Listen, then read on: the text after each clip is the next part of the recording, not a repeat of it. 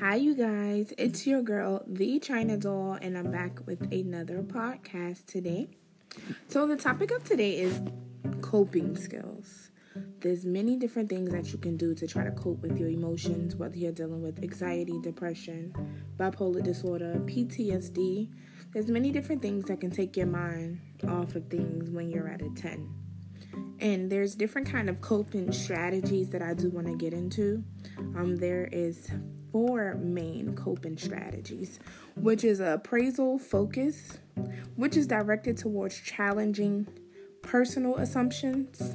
Then you have problem focus, which is reducing or eliminating stressors. You have the emotion focus, which is changing personal emotional reactions, and occupation focus, which is directed towards lasting occupations, which generates positive feedback. And so with the first one, appraisal focus strategies, they occur when the person modifies the way that they think, for example, employing denial or distancing oneself from the problem. People may alter the way they think about a problem by altering their goals and values, such as by seeing the humor in a situation. Some have suggested that humor may play a great role as a stress moderator among women than men. People using problem-focused strategies, trying to deal with the cause of their problems. They do this by finding out information on the problem and learning new skills to manage the problem. Problem-focused coping is aimed at challenging or eliminating the source of the stress. The 3 problem-focused coping strategies identified by Folkman and Lazarus are taking control, information seeking, and evaluating the pros and cons. And that's actually a good thing, especially when you evaluate the pros and cons of a situation. You can sometimes see that, there's light at the end of the tunnel. Like, it's not as bad as you thought it would be if you do a pros and cons list. And that's something that I go to a lot with certain scenarios. So that actually works for me and it can work for you. And then we have emotion-focused strategies, which involves releasing pent-up emotions, distracting oneself, managing hostile feelings, meditating, using systematic relaxation procedures. Emotion-focused coping is oriented toward managing the emotions that accompany the perception of stress. The 5 emotion-focused coping strategies identified by Folkman and Lazarus are disclaiming, escape avoidance, accepting responsibility or blame, exercising self-control, and positive reappraisal. Emotion-focused coping is a mechanism to evaluate distress by minimizing, reducing, or preventing the emotional components of a stressor. This mechanism can be applied through a variety of ways, such as seeking social support, reappraising the stressor in a positive light, accepting responsibility, using avoidance, exercising self-control, and distancing. And the last one is, did I go all over? Occupation focus. So with this one, let's see. I lost myself here.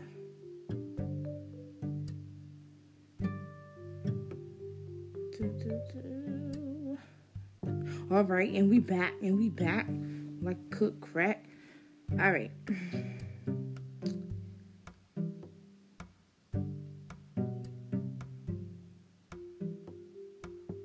So, positive techniques, adaptive or constructive coping. One positive coping strategy, anticipating a problem, is known as proactive coping. Anticipation is when one reduces the stress of some difficult challenge by anticipating what it will be like and preparing for how one is coping with it. 2 others are social coping, such as seeking social support from others, and meaning-focused coping, in which the person concentrates on deriving meaning from the stressful experience. Adequate nutrition, exercise, and sleep contributes to stress management as do physical fitness and relaxation techniques such as a progressive muscle relaxation. There is many ways that you can cope. A few of my ways that I cope is listening to music. I dance, I sing, I cry, I pray. I take a whole lot of showers throughout the day. I go walking, I read, I color. I'm scrolling on social media. I'm making flyers. Any little thing that can take your mind off the problem that's going on in your head is considered a coping mechanism. I sit in the closet and meditate because I feel like the closet is my safe space. It's little to no room to move. No one can find me. Like, I do everything in my closet. I cry. I scream out to God. That is coping. And also, when you're dealing with coping, a lot of people can say that they have different ways that they cope. They may cope different from you depending on what type of mental illness that they're struggling with, which is totally fine. Everyone is different. You can make a list of these coping skills to see what helps you. Going to see a movie by yourself, it's another coping skill. If you wanted to stretch, work out, sing, clean up, yoga, play with a pet if you have, take on a new hobby if you bake. The littlest things can be considered coping skills, so don't allow anyone to say that's not how you cope. You can do anything that takes your mind off of any negativity. That's called coping. And one thing that I do like to do, especially in the morning to start my day off with great positivity, is some daily and morning affirmations.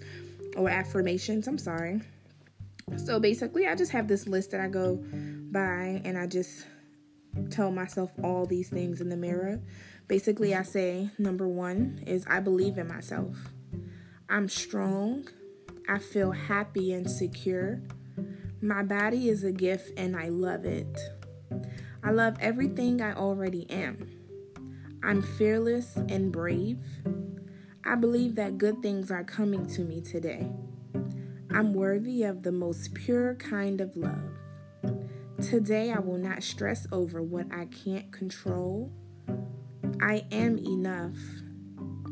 I aspire to be a giver. It is okay for me to have everything that I dream of. My courage is stronger than my fear. I forgive myself and set myself free. Today, I embrace the past. I trust that everything will work out for the best. I'm amazing and incredibly blessed. I am love. I am compassion.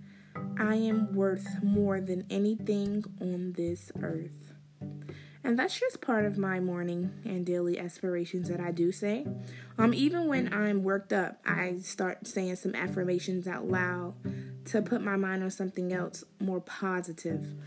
So that's basically it when it comes to coping skills. There's so much more that you can do. You can Google these things. There's apps for these things to help you cope and put you just in a positive mindset, you guys. So I hope that you learned a lot from today's podcast.